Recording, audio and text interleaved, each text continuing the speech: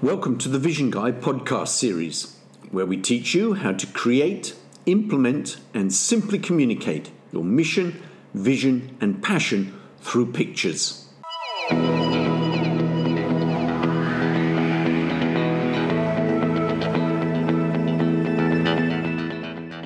Hello, my name's David Stannard. I'm the Vision Guy. Welcome to episode 2 of the Let's Get Visual podcast series. Today's episode is called The Power of Vision.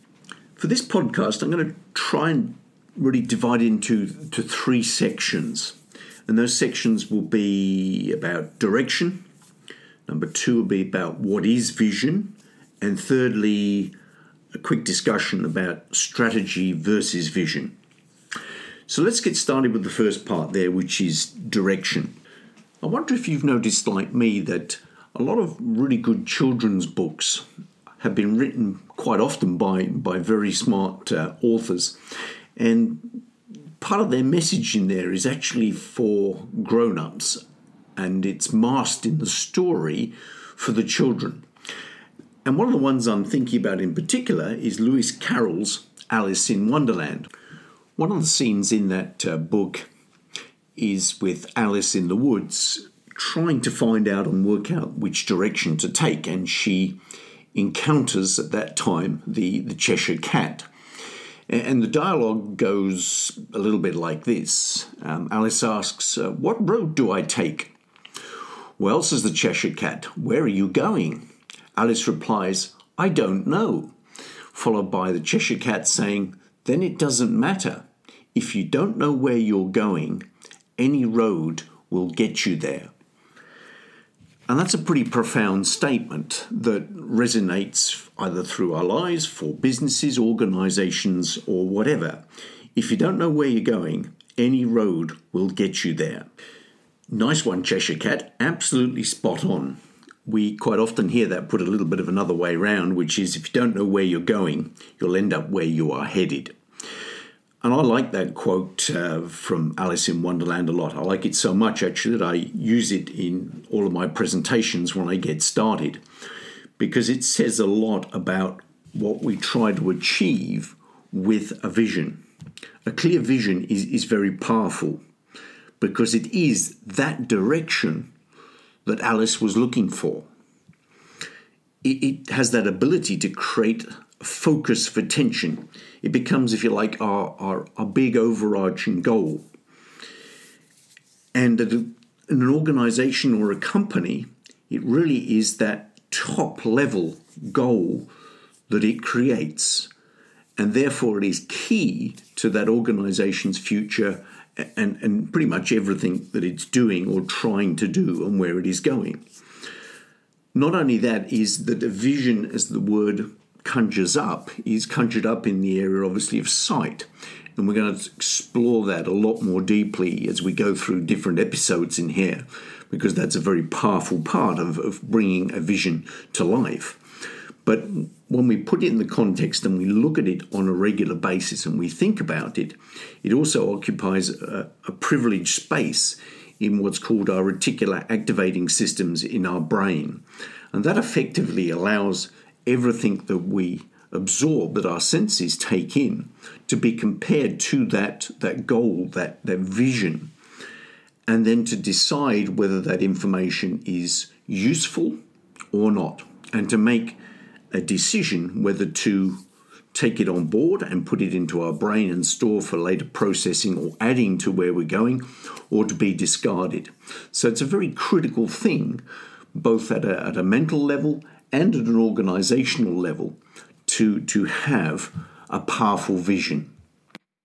And as many of you will already have picked up in the episodes so far, I talk a lot about 3 concepts in there about companies or organizations or personal, because a vision can apply to all 3, any number of different sizes of organizations, be they a multinational company down to each and every one of us as an individual.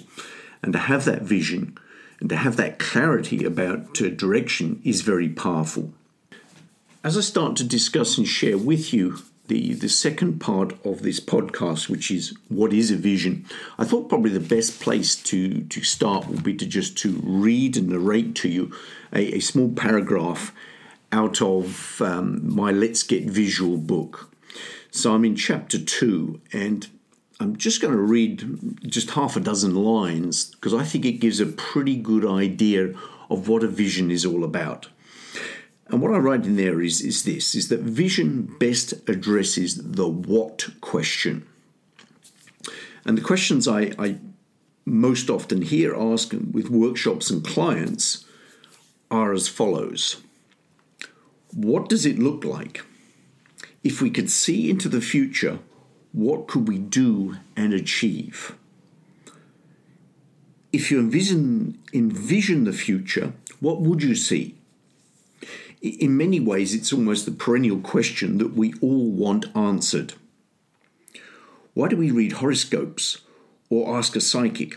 Because we all want to know what the future brings for us. We all want to have a picture in our minds of what the future holds because it brings confidence and reassurance to us. Vision is all about what we see, and it's based around our sight. It's not an accident that we use that word specifically to describe what we're looking for.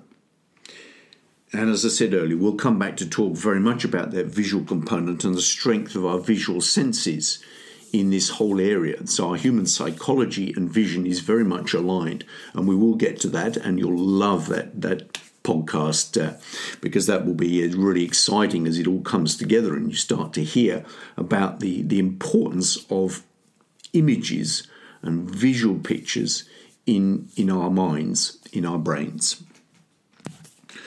So when we talk about vision really does address that what question. What does the future look like? It asks us to put together a picture of what that desired future state is. So the focus is very much in that future.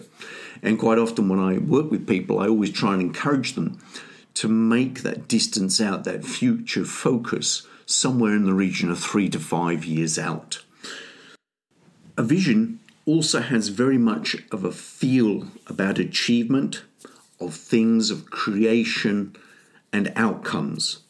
And when I talk to people about it, I encourage them to use nouns. So that is the state of it. That is what the future looks like, as opposed to things that are doing and going on and are still in progress. So it is designed to be a tangible goal for that company, organization, business, or individual. Quite often, certainly with organizations and companies, I talk about vision being more of an internal tool. And by that I mean that it is something that is put to great use internally, but you might not want your competition or other people to specifically see where you're going to take that organization and what it's going to achieve, because that might be intellectual property. I think always the better if you are able to share that vision out there, because sometimes that can be very powerful also in dissuading competition from wanting to copy you because you're already occupying a space that they can't achieve. But principally, it is something that requires a lot of communication and understanding internally in order to align your people, your organization, and your teams towards that future direction. So effectively, your vision will define what that organization will look like. It will showcase what it's going to achieve, and it will be a compelling beacon pulling the organization forward. And I specifically put that last one in there because that really wants to highlight to all of us the need to effectively communicate that to the audience who's going to put it into action, which is clearly your internal team.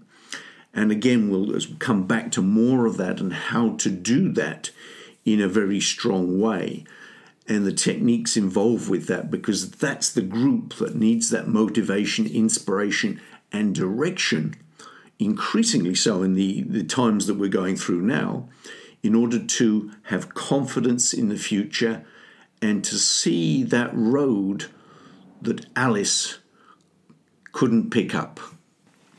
And without that clear plan, that view of what your life, company, business, organization will look like in the future, I believe you have a very limited chance of achieving something significant and valuable. And I say that, you will argue back, but look at what's been achieved here, there, and everywhere. And I think of that in terms of someone has an idea, someone has a view of what the solution looks like. If Edison was designing light bulbs, he had the idea in his head of light. All he had to do was to figure out how to get there, but he had a clear picture in his head of what to do. And although he may not have communicated that in a vision for the team he was working through his communication, through his strength of character, through his crystal clear view of the future, he was able to communicate and to motivate others to join his direction and to achieve the results that we all know and enjoy on a daily basis today. All right, let's now move to the third section of this podcast, which I entitled Strategy versus Vision. I work with a lot of people who talk about strategy, and David, we've got a winning formula, and then it comes to a road bump, and that strategy gets all forgotten as somebody tries to go round it, and it's adapted and they move forward. And what I see quite often is organizations that lose that sense of direction. And the point I want to share here is that without a vision, your strategy is useless. And that's why recently I put together the quote, because I could start to see this more and more as I work with people, that strategy without a vision is like archery without a target. You can have great arrows that have been finely tuned, pointed, aerodynamic. You could have a world-class bow.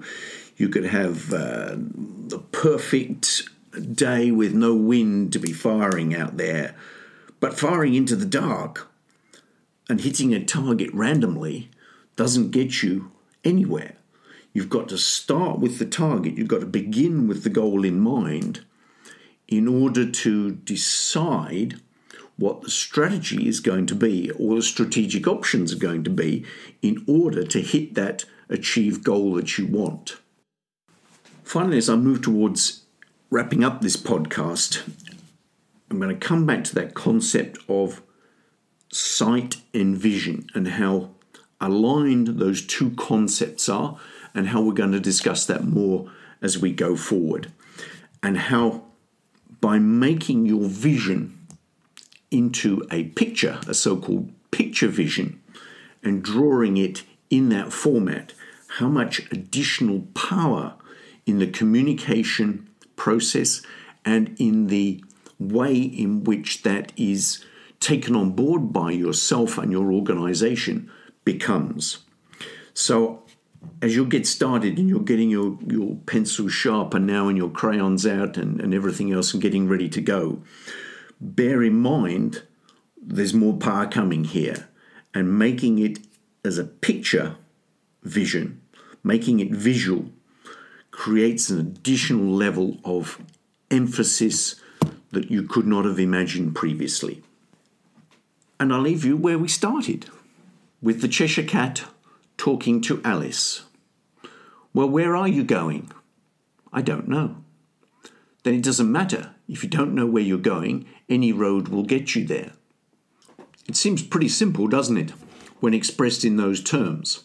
But in the heat of battle, in the middle of a big organization, in the middle of your own mind, fighting off different day-to-day challenges, that direction, that where you're going bit, quite easily gets missed. Alice had a reasonable strategy. She was on the road and she was walking. But when she came to a fork in the road where there were multiple options, maybe a roundabout, several routes to follow, she didn't know where she was headed. And the Cheshire Cat was right. Any road will get you there. You have to know which road you want to take because you have to know which direction you're looking for.